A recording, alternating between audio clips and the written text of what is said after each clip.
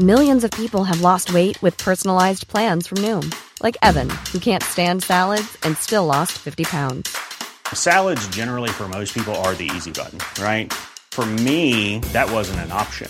I never really was a salad guy. That's just not who I am. But Noom worked for me. Get your personalized plan today at Noom.com. Real Noom user compensated to provide their story. In 4 weeks, the typical Noom user can expect to lose 1 to 2 pounds per week. Individual results may vary. Ryan Reynolds here from Mint Mobile. With the price of just about everything going up during inflation, we thought we'd bring our prices down. So to help us, we brought in a reverse auctioneer, which is apparently a thing.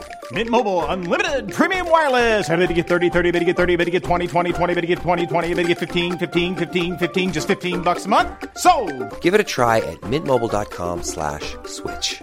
$45 up front for 3 months plus taxes and fees. Promo rate for new customers for limited time. Unlimited more than 40 gigabytes per month. Slows full terms at mintmobile.com.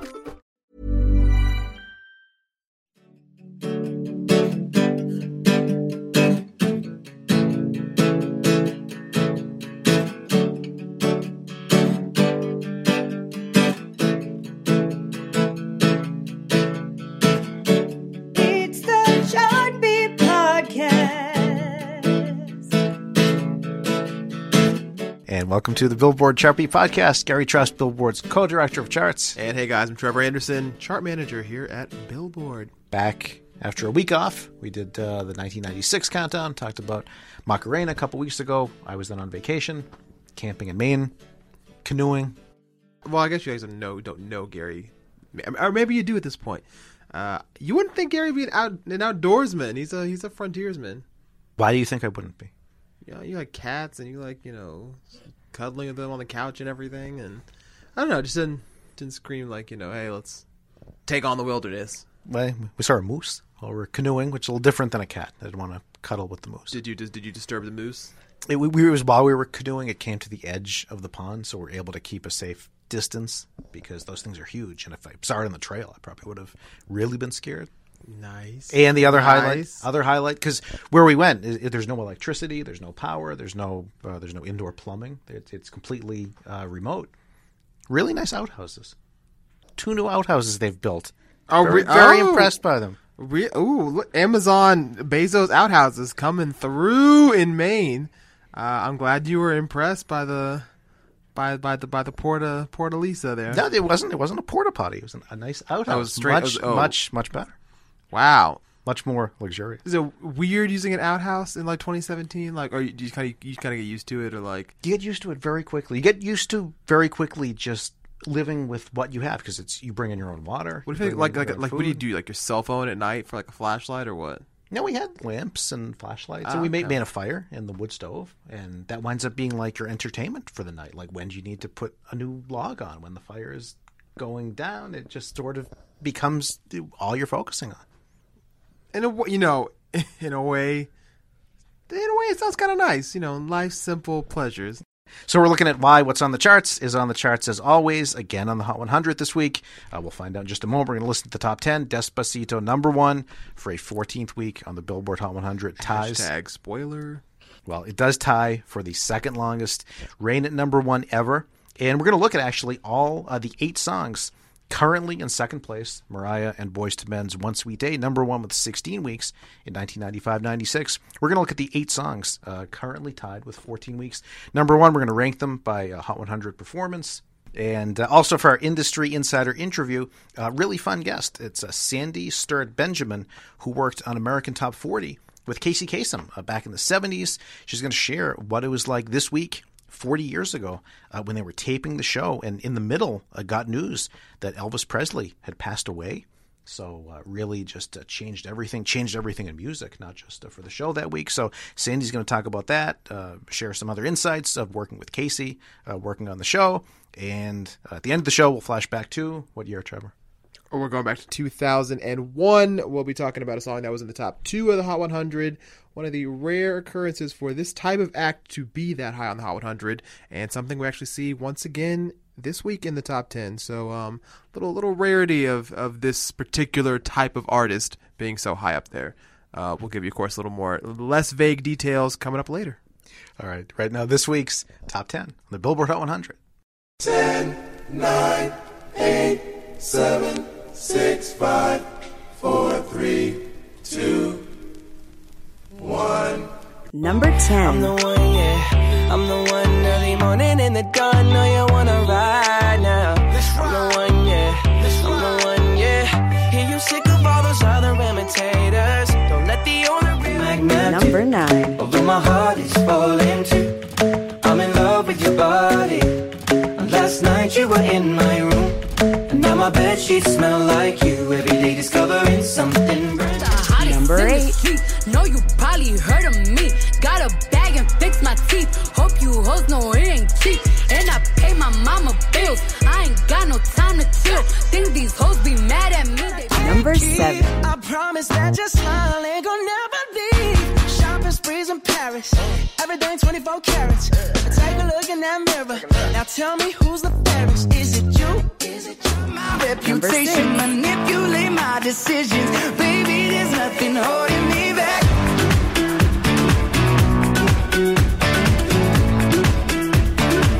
There's nothing holding me back. Number 5.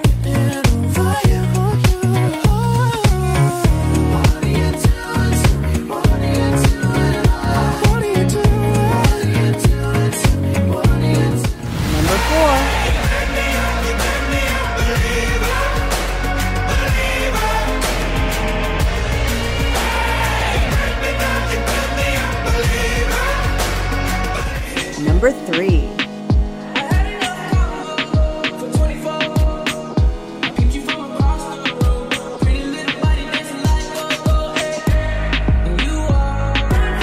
Number 2. Wow, wow, wow, thoughts. Wow, wow, wow. When I'm with you, all I get is wild thoughts. Wow, wow, wow. When I'm with you, all I get is wild thoughts. And number 1. Poquito a poquito. Y es que esa belleza es un rompecabezas, pero para montarlo aquí tengo la pieza. Oye, despacito, quiero respirar tu cuello despacito. Deja que te diga cosas al oído. All right, and number 1, yet again on the Hot 100, we have a Despacito, Luis Fonsi and Daddy Yankee featuring the one and only Justin Bieber. So this song's been number 1 for 14 weeks now, and as Gary alluded to at the top of the show, that is the second longest run that any song has had in the Hot 100's history.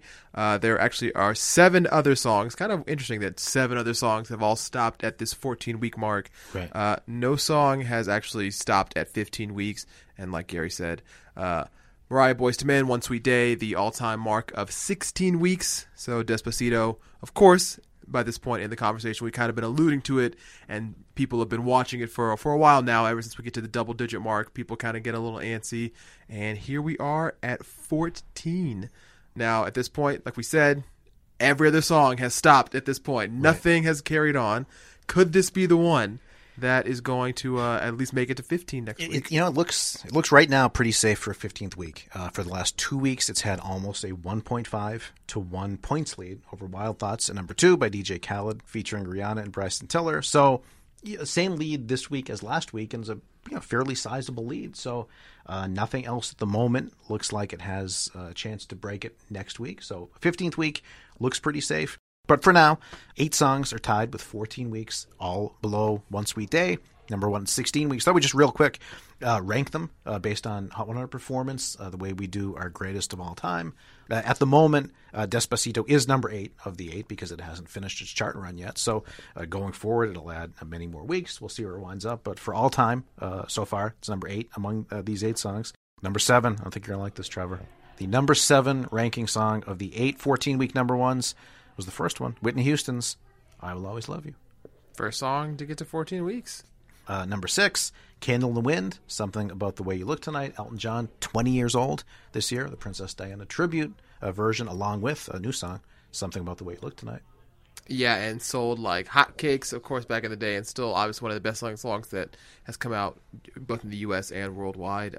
Yeah, it's crazy to believe it's almost been 20 years since that came through. It sold 1 million physical singles in its first week, and no song in any platform did that again until Adele's Hello, 18 years later, sold more than 1 million downloads in its first week. According to Nielsen Music, that is true.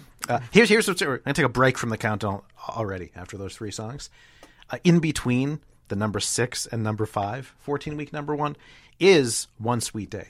So there are 5 songs above One Sweet Day all time that actually wound up performing better.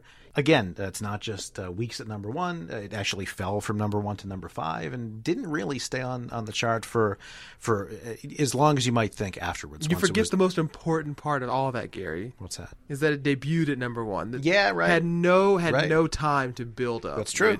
All it had was peak and fall. Because Mariah was that big then. She could debut at number 1 just like that. What's interesting, Mariah and Boyz II Men, they're together. They each have the next 2 songs.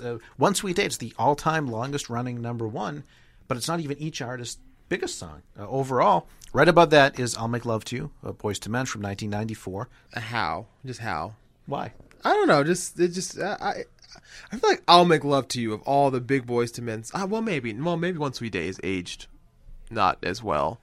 Like End of the Road is obviously like their longest enduring hit that people will. That's the song that I think that will carry forever. Everyone's gonna know End of the Road for whatever reason. The Babyface written I'll Make Love to You was just such a huge hit. It was just the right song for the right time by the right act. Yeah, it's still interesting that it did as well as it did, and I mean not surprising. Obviously, like you said, End of the Road was there before, and the momentum for them has always been really strong, and people really do enjoy this song, like in terms of couple Grammy Awards and everything, so it's celebrated. Right, and that was the sound of the 90s, too, that romantic R&B music that you don't hear crossing over like that nowadays. Yeah. All right, Mariah outpaces Boyz II Men here. We Belong Together is her biggest song on this list, number 4 among 14-week number 1s from 2005. So that's even bigger for Mariah than One Sweet Day. Yes, it should be 100%. I mean, that song was definitely a standard in 2005. It was certainly, it crossed over to, I remember in particular, a lot of radio stations really embraced that song because it obviously had the pop angle, and I know some of the more contemporary stations could play it. Top 40 was playing it.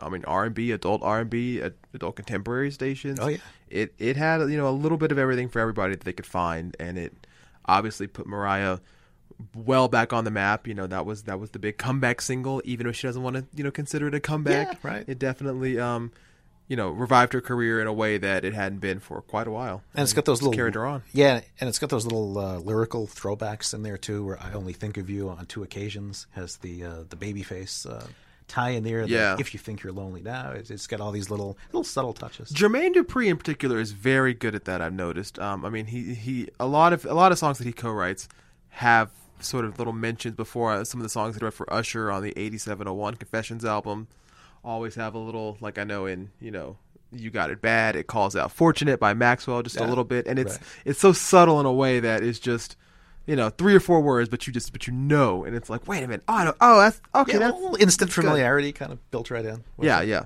So I think that is a shout out to Jermaine Dupri and his songwriting prowess. Number 3 of the biggest 14-week number 1s, Uptown Funk, Mark Ronson featuring Bruno Mars, which was the last song to be 14 weeks until Despacito this week. And of course, I'm sure everybody remembers, still to this day, how massive a song that really was when it came out and continued to be. Just everybody from, it felt like, 10-year-olds to soccer moms to, everyone nationwide could get behind that song and, really power it up. Number 2, I think we talked about this probably enough in the last podcast. Macarena, Bayside Boys Mix by Los Del Rio. Listen to last week's podcast if you need more background. We talked to Jam and Johnny, one of the remixers, one of the Bayside Boys. And number 1 among all 14-week number 1s, 2009, I Got a Feeling, Black Eyed Peas. I got a feeling that tonight's gonna be a good night. That tonight's gonna be a good night. That tonight's gonna be a good night. It's so funny. I think this is probably. Well, I'll actually oppose this question to you, Gary. Even though I kind of just gave away, I think my answer is, sometimes when we mention this, just here on Billboard, and as we get closer and closer to this record, and 14 weeks obviously is really a milestone in itself to get to that mark. And when you look back at these songs, which to you is the most surprising that it lasted 14 weeks. Because I'll say most of the staffers here, I think the Black Eyed Peas song is the one that they're like, yeah. I wouldn't put that anywhere near the top of the list. Really? It still sounds fresh to me today. It was when David Guetta was really breaking, so it was that combination.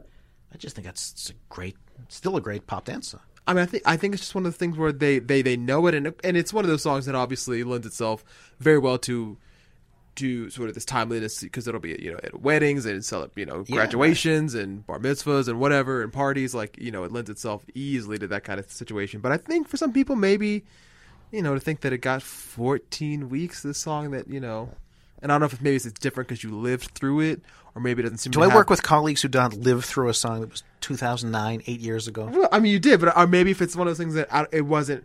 These other ones have been very critically, acclaimed over the course of time. Maybe the Black Eyed Peas song they don't think is in that same sort of, but people say, oh, this is a great, marvelous, critical, hoity-toity song.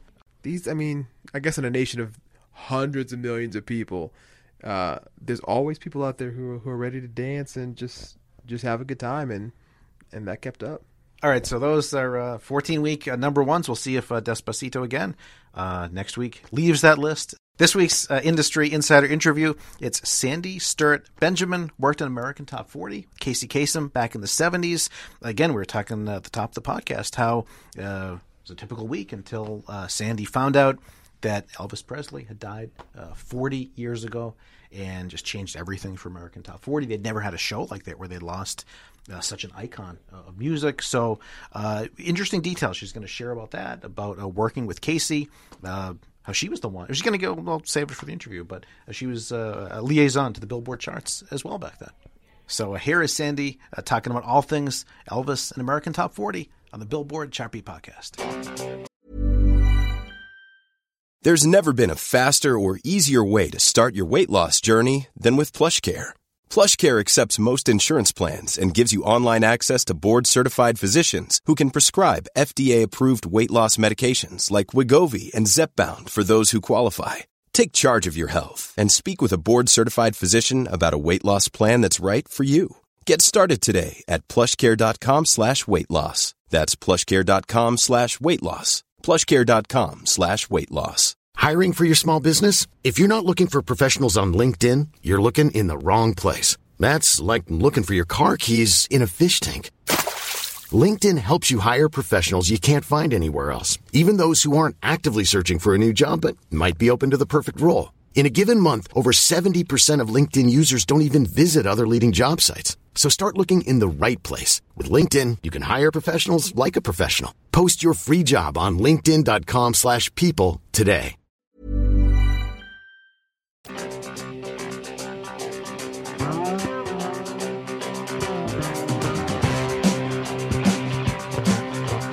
Hey, you get closer. The lights are going dim.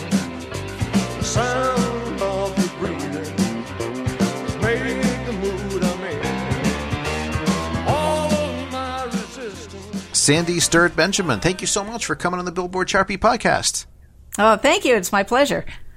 So what's interesting about this is not many people would have this type of perspective that you have, Sandy, from being on the front lines of American Top 40 40 years ago. We want to ask you so much about that, just what it was like working with Casey Kasem and on American Top 40. But I'm assuming in many ways this is a week that must really stand out in your memory when you think back about working on the show. The week 40 years ago now, we're at that point when Elvis Presley passed away and you were working on the show. And as you've told us before the interview, that was really just a week like no other.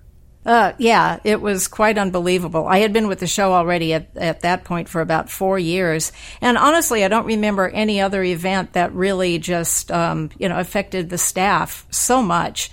And it was such a strange way that we all kind of found out about it, or at least for me personally. We were scheduled to have a script meeting that day, and I had gone out for an early lunch, so I'd be back in time for the meeting. And I had the car radio on, and it had just started raining. And keep in mind, this is August in Los Angeles, normally a very hot and sunny time. And so the rain started, and then they interrupted the broadcast to say that Elvis had died. And I just had the weirdest sense that it was like this was a metaphor for, the whole globe weeping that we had lost this hero. How did that affect the actual taping of American Top 40 that week? Was there a show ready to go? And did hearing the news that the king of rock and roll had passed away, did that change everything that you guys were working on that week? Yeah, it really did. We were just going to go into this regular meeting, and then all of a sudden when I got back and, everybody was assembled, it was almost like everybody just had like a ghostly expression. And everybody was just saying, it just seemed like Elvis was immortal and we can't believe he's gone. And we knew that even though we had the countdown to do and had to do the 40 songs as scheduled, that we would have to do some kind of tribute to him. And so anyway, we just kind of, went into adrenaline overdrive, really, to put together a tribute that we're hoping would be, fitting and complimentary and, and say it right. And because we only had really a few minutes in which to do that. And I do think we pulled it off. What was interesting also about that time was Elvis's 146th chart song had already fallen out of the top 40. The song was called Way Down. And after he died, record sales started picking up in his memory, and the song rebounded, went to number 18, I think. And, it's like the music continues to live on 40 years later. You've said it was sort of reminiscent of when President Kennedy was shot, and then when John Lennon would be shot 3 years later. Just one of those weeks where it just you said you weren't expecting it, so just the shock angle. You still had to do the show that week. Was it tough? We see that at Billboard when Michael Jackson died. The business side of us has to put out the issue, but there's that mental, that fan side where you just can't believe this artist that you love is suddenly gone. Exactly. I'm sure our experience with the show is very much what you're describing here at Billboard, that when an icon of that magnitude passes, you're just really kind of on automatic pilot. You're doing your job, but, something doesn't feel right. And that's very much what the mood was like that day at AT40. But, I hope we did Elvis justice in the tribute that we did. And, it really does remain, one of the most outstanding memories for me.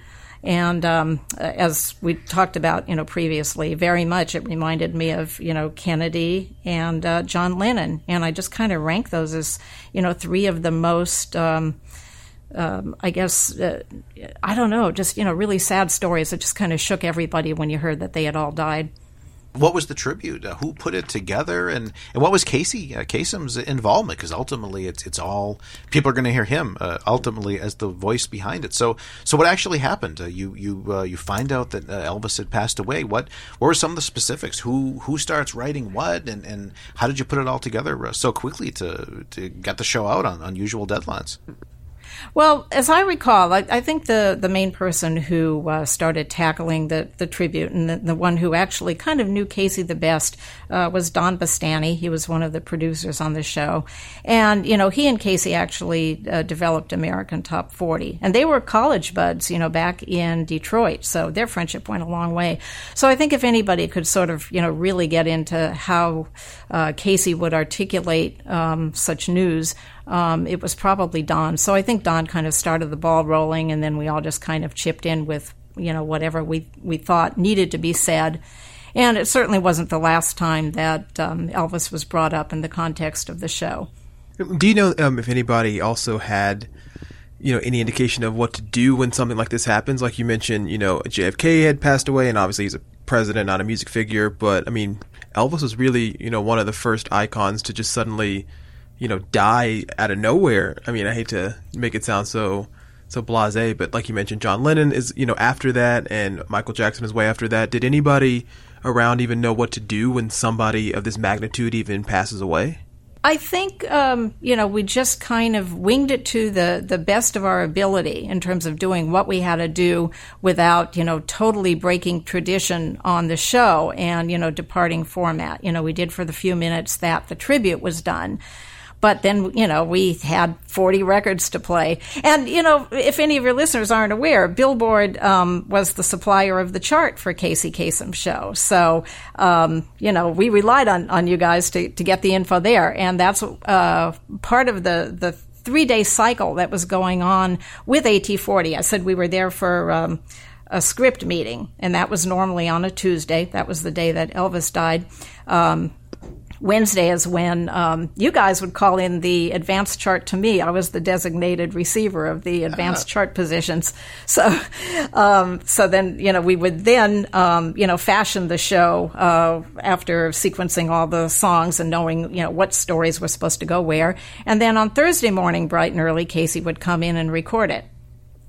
So you, Sandy, you were one of the first people to find out the chart in advance of really anyone else in the world back then.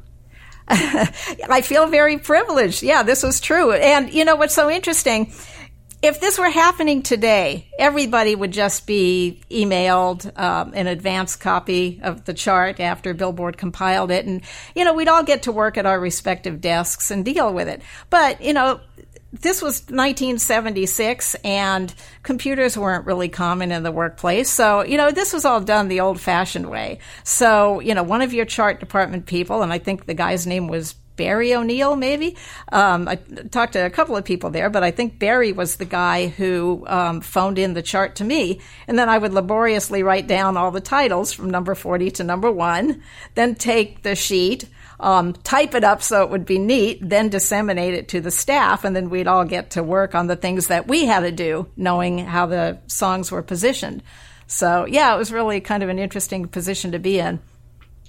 I want to ask you some of the specifics about what your job actually was at that point. But just when you did the show that week, what was the feeling once it was actually done, and how did Casey handle the script? Because people listen to American Top 40, and it's still for it's a weekly escape of fun. You're talking about music, so suddenly it became in some ways a sad episode. You're trying to find sort of that balance between obviously the news was sad, but remembering all the great music that Elvis had provided over the years. Right. Well, I think Casey delivered it very sensitively, and he could be relied on to deliver anything. So I think it was a very heartfelt tribute ultimately, and I think. Well, as I recall, it was a sad kind of moment, but, at the same time, you didn't want to get anybody, too down who was listening. Everybody knew what happened. Keep in mind that, because when I refer to the advanced chart, this was the chart that would match up with the Billboard magazine that was on the newsstands the following week. It was about 10 days before the street date when the chart was called in. So at this point, people already had a chance to process the news that Elvis was gone. It had already been about 10 days. Right. So, yeah, that kind of gave it a little bit of a different perspective, I think. Yeah, you forget nowadays, back then, hearing American Top 40 on Sunday morning, that's when you found out. No internet. This is, in many ways, you found out the charts for the first time. It was just the one place you could find out this information every week. Absolutely. And I think people really trusted Casey. He had that kind of voice where you were comforted by it, and you saw him as a person of authority. We talked about John Lennon about 3 years, a little bit more later after that. Sadly, I guess you went through sort of a similar show that week. I'm sure it all kind of factored into that. I was already gone from the show at that point. I was with the show for almost 6 years. What I understood is when when John Lennon died, apparently he had a song in the countdown. And so anyway, they had to go back and actually record something, because at that point the show had already been produced.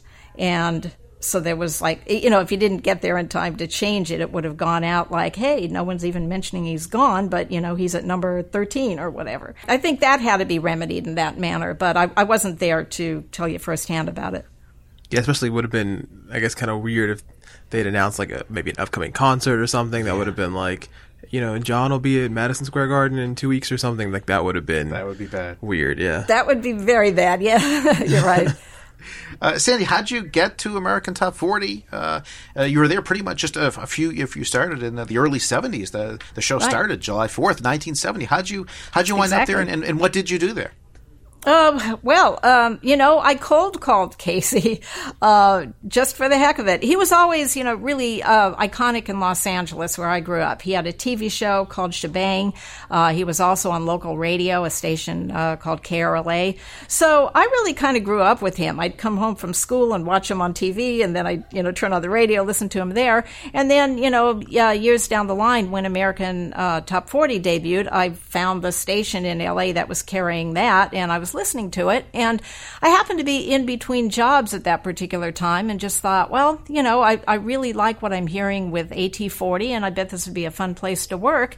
And so I looked up the number for Watermark, which is the company that produced the show, and I left a message for Casey, not really feeling he's ever going to call me back. And sure enough, in a very short period of time, he called back and said, can you come down for an interview? And he asked me if I could be there actually in 30 minutes. And so I rushed down there. And guess what? Casey wasn't there. But he actually had a really good excuse. His wife was expecting a baby, like any minute. And this is Mike Kasem that was about to be born. And for those who don't know, he's a successful radio personality himself in Singapore. He's been out there for years. But anyway, Mike was about to be born. And between the time that Casey hung up the phone with me and I got over there, he had gotten a call from his wife saying, I think I'm going into labor. So Casey left, and he left also with explicit instructions for the receptionist to carry out the interview. And and then report back. And that's how it all happened. And within a few days, I was notified. You got a job with American Top 40. Specifically, what were you hired for? Okay. Well, it was a small staff. So I found that I was put in a position of actually wearing a lot of hats. I was helping with statistics and eventually became the full-time statistician, but I was working on specials. I was interviewing the talent, so we would get those stories that Casey could tell, and just really whatever had to be done. The research, even helping to gather the music.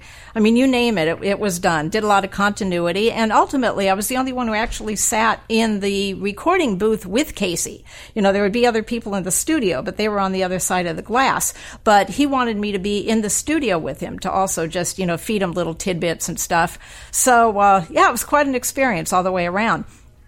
So when we listen to these 70s shows, which you can find on the iHeart app, different locations, he's telling the world all this information, but you were the one person he was literally looking at and really talking to, just one-on-one? No pressure.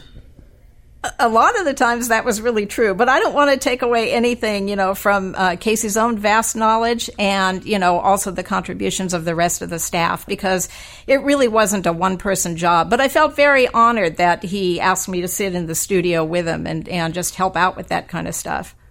What was so special? What did he see in you, Sandy, that he said, you're the one, you have to sit in here? Yeah, I don't know. Don't know how I got singled out for that or how I got singled out exactly to be the one who received the Billboard chart in advance. It just kind of happened. I think he just, my only guess is he probably saw I was really enthusiastic and knowledgeable about the music. And I think he just thought I could do him some good in a pinch like that, I got to meet Casey once. He came up to a radio station in Boston where I was working. It was a huge deal for me to meet him because I'd always listened. And I thought he couldn't have been nicer, just so gracious, really took the time to really just chat for a minute or so. Is that what you always saw in working with him for all those years, Sandy? Yeah, very much so. And, I would hear accounts from other people, too, along the way of how he would try to give them a chance if they said they were interested in, working with him or getting into the business or something. So I think he was, very much, a pay-it-forward kind of guy. Did you have a lot of interaction with artists? Where I know back then it was pretty much, if you listen now with Ryan Seacrest, he's got interviews with artists and actors and actresses. Back then it was really the Casey Kasem show. But was there interaction with whether record labels or artists back then? Because American Top 40 was such the hub of music and the charts back then. Did you get to meet artists? Were they ever coming by? Anything like that? And actually your observation about the difference between Casey and the way Ryan Seacrest does it are really two different things. There was behind-the-scenes artist interaction because I was one of the interviewers there. Actually, for a long time, I was the West Coast interviewer. We also had somebody in New York. And so anyway, the interviews we did, they didn't necessarily have to be in person because, as you recall, Casey would be the storyteller.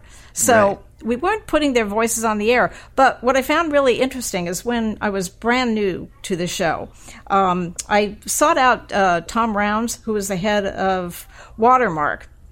And I said to him, you know, what I think is missing from the show is we're not putting any of these celebrity interviews into the show.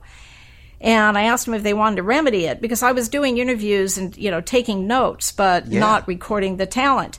And Tom Rounds, who was known as TR, said to me, well, you know, the magic of the show is that Casey is the storyteller. So, you know, we don't need the audio. But I have to tell you something really funny. Now, you got to fast forward like 14 years. I started a company called The Interview Factory, which provides celebrity interviews to people in radio so they can build their own entertainment reports around it. So anyway, around 1984, AT40 decides, you know, we should start putting artists on the air as well. And so they didn't have any of these recordings on tape. So who did they call? They called us, my company, The Interview Factory, and said, okay, we kind of, you know, we're in a bind and we want to, you know, put these artists who are in the countdown into the show and we don't have any audio on them. Can you help us out? So anyway, I kind of wound up being involved with AT40 again for a while because we provided the initial audio interviews that they started airing. It all comes full circle. Yeah. There's kind of the magic of Casey, though, that, you know, the thinking was that you didn't need the artist at that time, though, that he could just theater of the mind. He could take you to exactly what they were thinking. He had the power to do that with his ability. He really did, yeah. I could see how the show would have worked both ways. But I think when they introduced the interviews, it was probably time just to have a different element there. But yeah, nobody could tell a story like Casey. Obviously, the Elvis Presley, you know, week stands out. I'm sure of your time there. Are there any other stories or episodes that particularly stand out for whatever reason?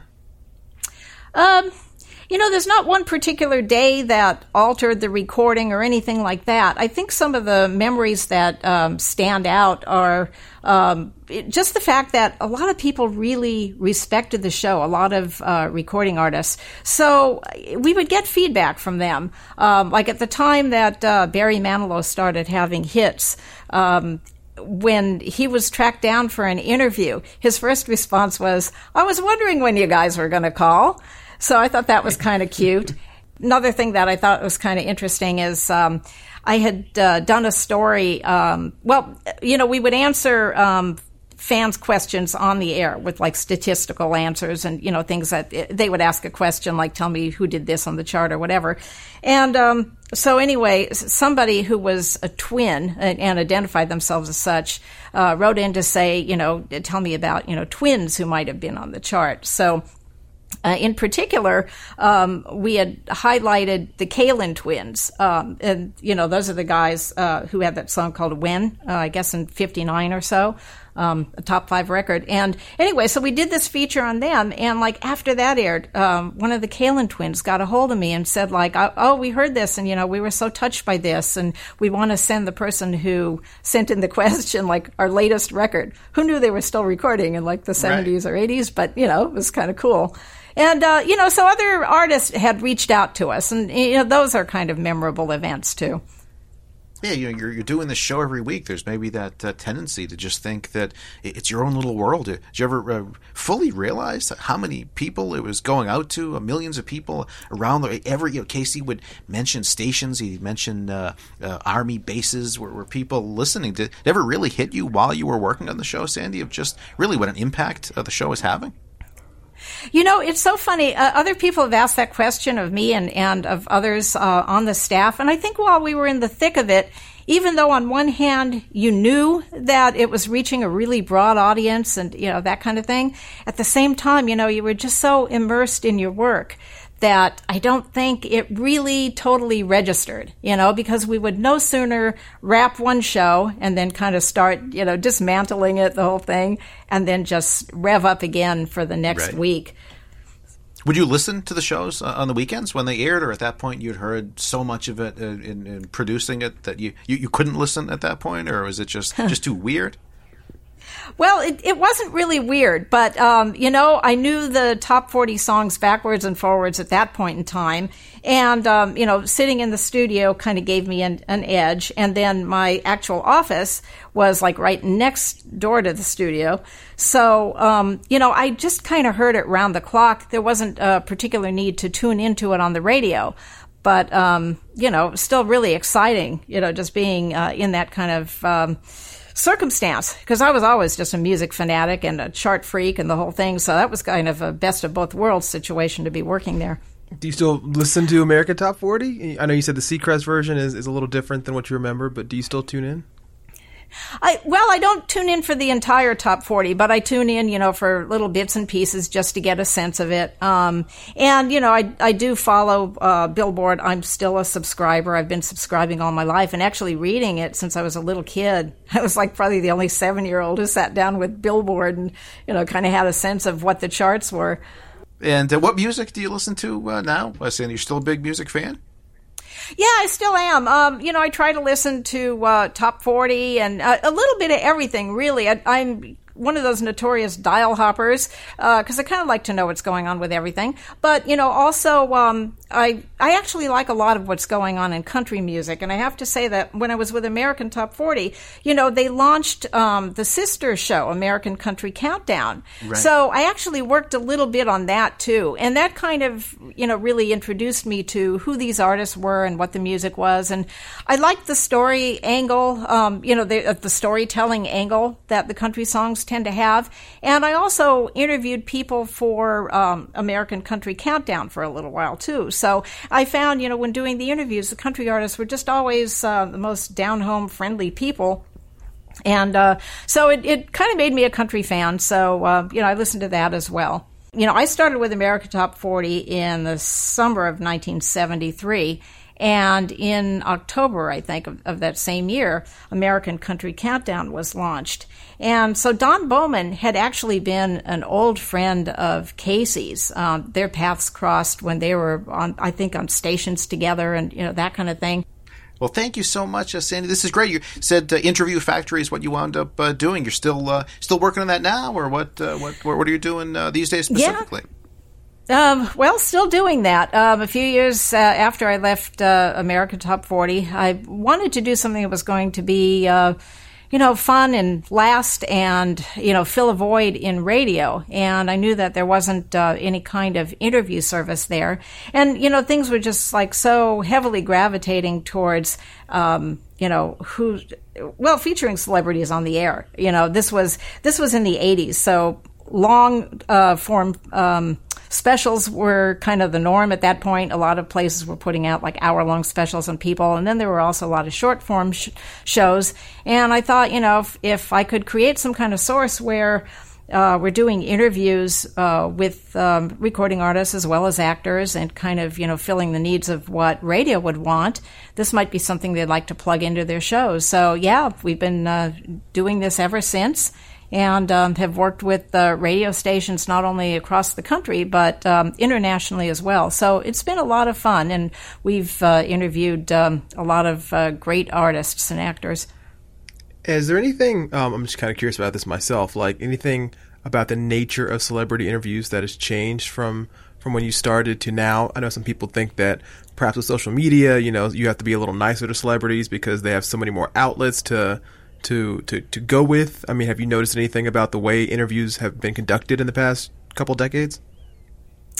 I think, some people are maybe a little bit more cautious when they're talking to the press now, only because, coverage can be so widespread. I mean, just go beyond its original intentions. I'm not citing the journalists necessarily. It's just that, now stories that get picked up by anybody gets repeated on the internet and all kinds of things. And there's more of a gossipy angle to it now. So I think sometimes some of the people that we talk to are just a little bit more cautious in terms of what they say. But, beyond that, the need has always been there for the interviews because that's how they promote their music, their concerts, their movie, whatever it happens to be. So I think, they kind of know how to finesse their way around it.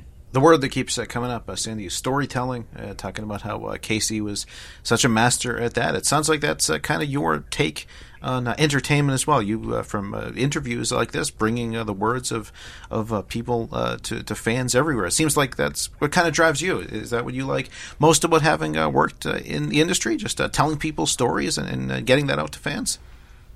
Well, it's certainly one of the more fun aspects. I actually entered the business as a print writer. I started as a print journalist, and I think that's kind of what helped me, land at AT40, because I also was able to show like writing samples and things like that, so they knew that I was doing what I claimed to be doing. I think being able to tell the stories, as you were saying, is kind of a nice feel. You've got somebody who's trusting you when they're in the interviewer seat, and if you can, turn around and tell their story in a way that they're proud of, that's really nice. And we've gotten feedback on that kind of stuff too, where somebody says like, oh, you nailed it. You told my life story. The late Benny King was somebody actually who did that. He had done an interview with us, our company, as opposed to AT40, and I had written a story for a publication, and we met him at a later date, and had gotten a copy of the magazine to him, and he just looked at us and said, like, this is me, you told my story. So, that's really rewarding when you can do that for somebody. We started talking about Elvis, Sandy. Were you big personally Elvis fan? And before we close, what's a good Elvis song we should go out with here? Maybe one of your favorites. Oh, I liked a lot of what he did. I think In the Ghetto is a great song. In answer to the first part of the question, I always knew Elvis was there and I liked his music. But then after he died, it just kind of really, hit me that, all this great stuff, is going to come to an end. And his contribution was huge. And I did come to really appreciate him even more. So, yeah, any song you want to play by him, believe me, I'm a fan. And 40 years later, here we are talking about his passing. I think people still understand how big he was, but does it feel like now 40 years later after his passing that he still was absolutely one of the people who just changed, whether it's music or even pop culture, more than almost anyone else in terms of music history? It's amazing that he did. Yeah, I don't know that the younger generation has a full sense of that, but I think, people of my generation sure recognize it. I mean, I think even a show like American Top 40, got to be what it was because of artists like Elvis and very much, Elvis period, because he shaped rock and roll. I don't know what kind of songs we would be counting down had it not been for his achievement. So I hope younger generations kind of realize that, as they still hear his music today. And he was really quite a phenomenon. And it is hard to believe it's been 40 years. It really doesn't seem like it's been that many. And, the interesting thing, too, is Elvis only lived to be 42 years old. So he's been gone for almost as long as he was here, and that's just startling to me. Right.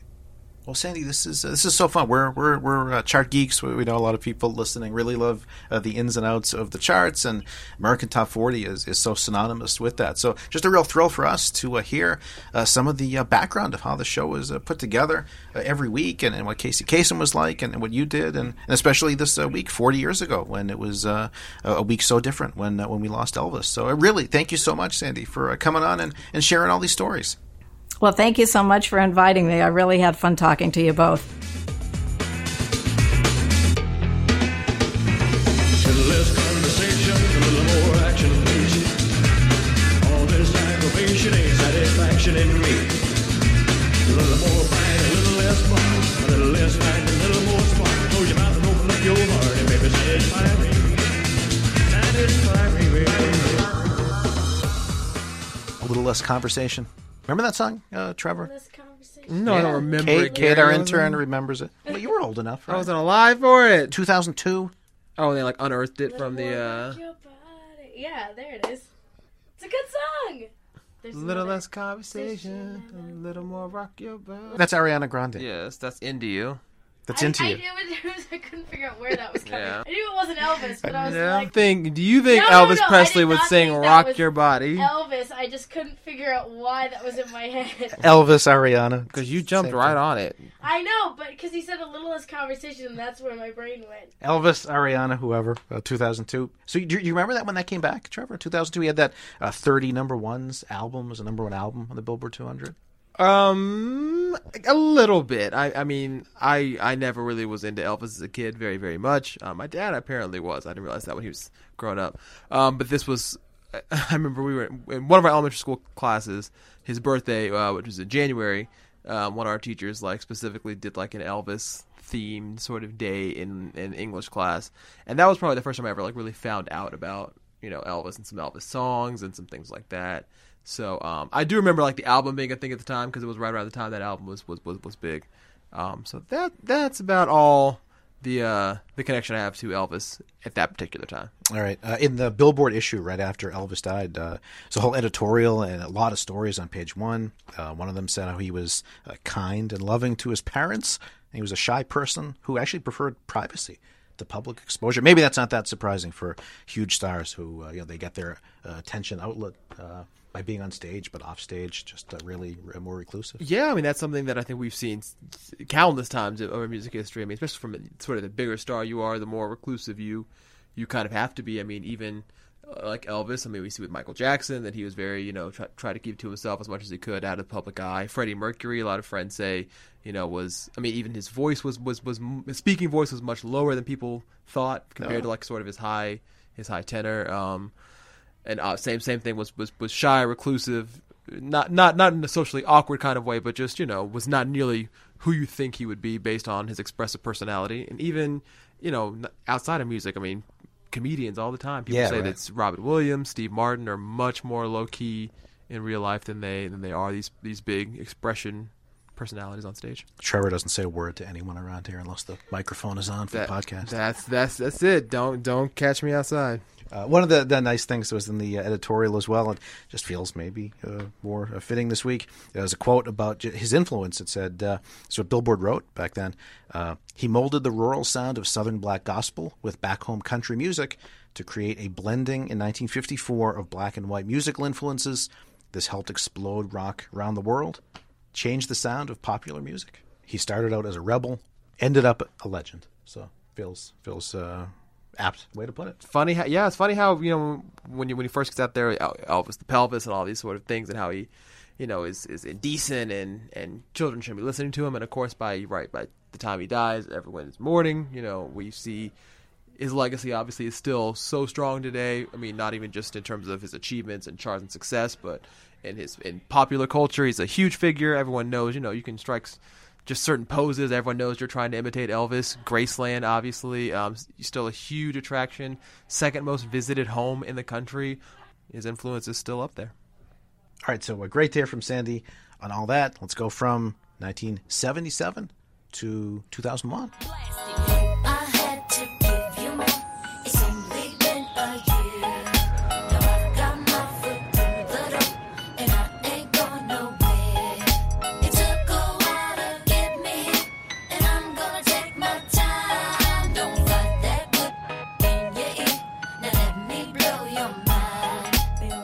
All right, let's kick things back to 2001. That is the fantastic song. Still timeless to this day, really. Let Me Blow Your Mind, Eve featuring Gwen Stefani, a number 2 hit on the Hot 100. Eve actually has a pair of number 2 hits to her credit. I think most people probably know this song. Do not know the song Gangsta Lovin' with Alicia Keys. That was also a number 2 hit. This one probably has aged a little bit better. I want to talk about Eve in particular because pretty rare that we've seen in Hot 100 history a female rapper be particularly this high on the chart and doing so strong. This week in 2017, we see once again somebody breaking through the barrier, Cardi B, right, with Bodak Yellow, Money Moves that we saw a little bit earlier. So again, not something we see continually often, but the fact that at least 16 years apart, if not more, there's still female rappers out there doing strong. On the 2007 countdown we did a few weeks ago, we played a clip of Tambourine, which was remains her last Hot 100 appearance 10 years ago at this point. Yeah, I mean, and again, that, like we kind of mentioned back then, a little weird because Tambourine never ended up on an album. I heard it at a club like a month ago, so I'm surprised people still actually even knew this song. Great clip.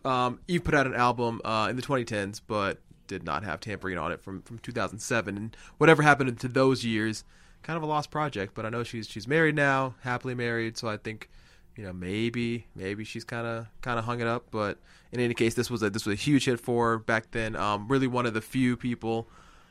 One of the few female rappers we saw kind of come after the heyday in the 90s. You had people like Queen Latifah, MC Lyte. They had started to either fade out of the mainstream popularity or, in Queen Latifah's case, really turn into acting and other outlets.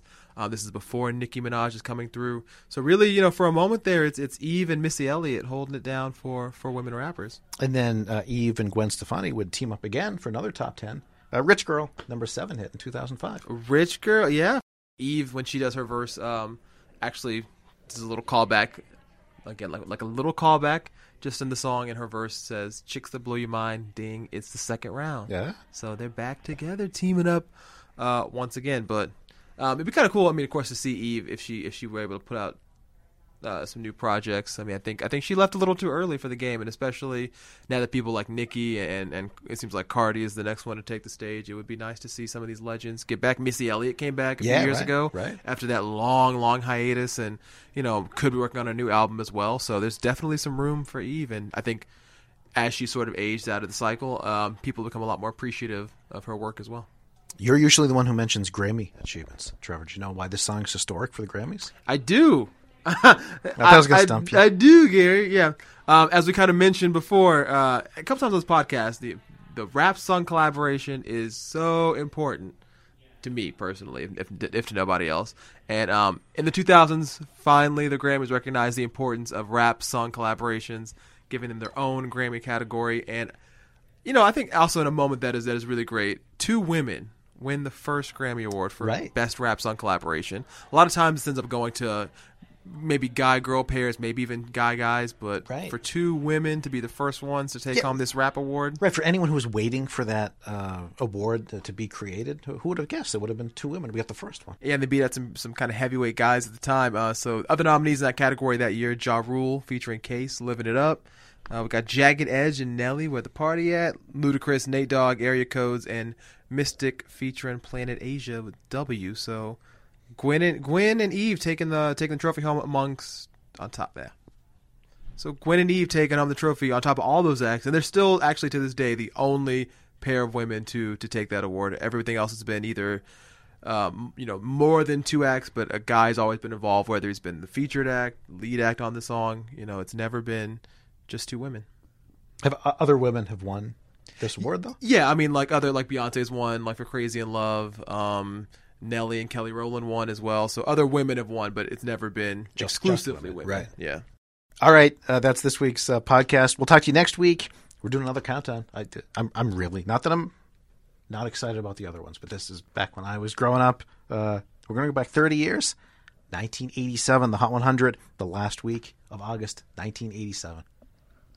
What's going to be happening on that particular week, Gary? All right, we're going to count down next week from number 40. We're going to do this in 2 parts. So number 40 to 21, and welcome special guest Tiffany, who is making her Hot 100 debut that very week. Wasn't in the top 40 yet, but I think We're Alone Now debuted at number 84. So she is our special guest next week, and then we'll pick it up the next week, number 20 to number 1.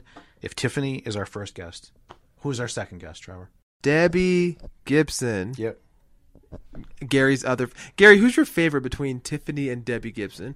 Now, this is the question we've been waiting for. You're going to make me say that when we're interviewing both of them over the next 2 weeks? Should we save it for these? Should we save it for the conclusion? Is that what people need to look forward to? I'll just keep pushing off. the answer, as long as I can. Gary, non-committal. Debbie Gibson was having her first top 5 Hot 100 hit in August 1987. Her debut album, Out of the Blue, was just about to debut on the Billboard 200. So we're going to talk about 30 years in the music business for both, because they both started as teens. Talked about growing up in the industry. Debbie Gibson has her first box set coming out later this year as well, called We Could Be Together. So we'll talk about that over the next couple weeks, going back to 1987, before we were born. And if you haven't got enough of Despacito yet, Macarena these past couple weeks, we'll also have a nice little surprise that'll tie it all together with what was the number 1 song back in 87. This is the time when Whitney's out, when George Michael's about to come out with his first solo album, Michael Jackson's about to be out. Yeah. But there is a song that you may have forgotten about a little bit, but everyone knows the song, but you may not realize just how big a hit it was at the time. Number 1 in 87, so we'll talk about that as well. All right, we've kind of gone all over the place, I feel like, this week with Despacito and Cardi B and Elvis and 1987. What should we close with, Trevor? That's a good question. You know, I feel like we talk about all these current songs, you know, all these 14-week number ones. We don't get a whole lot of time to talk about some of these old classics back there. We got Elvis Presley, as we mentioned earlier. 40 years ago, he passed away, and like I was talking about, one of my early Elvis memories was that time in 6th grade. And I remember my first Elvis record I ever heard. My aunt owned a 2-sided single. I didn't realize a hound dog was on one side of it. I never knew that until like I was 15. But the song she used to always play, she was a big fan of Don't Be Cruel by Elvis Presley. That's the very first song I remember playing. So I think that's the one I want to close with today. To relive my childhood memories, here is Elvis Presley, 1956. Don't Be Cruel. Take it away, King.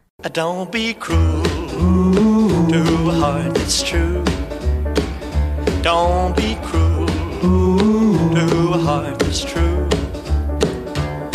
I don't want no other love. Oh, baby, it's just you I'm thinking of.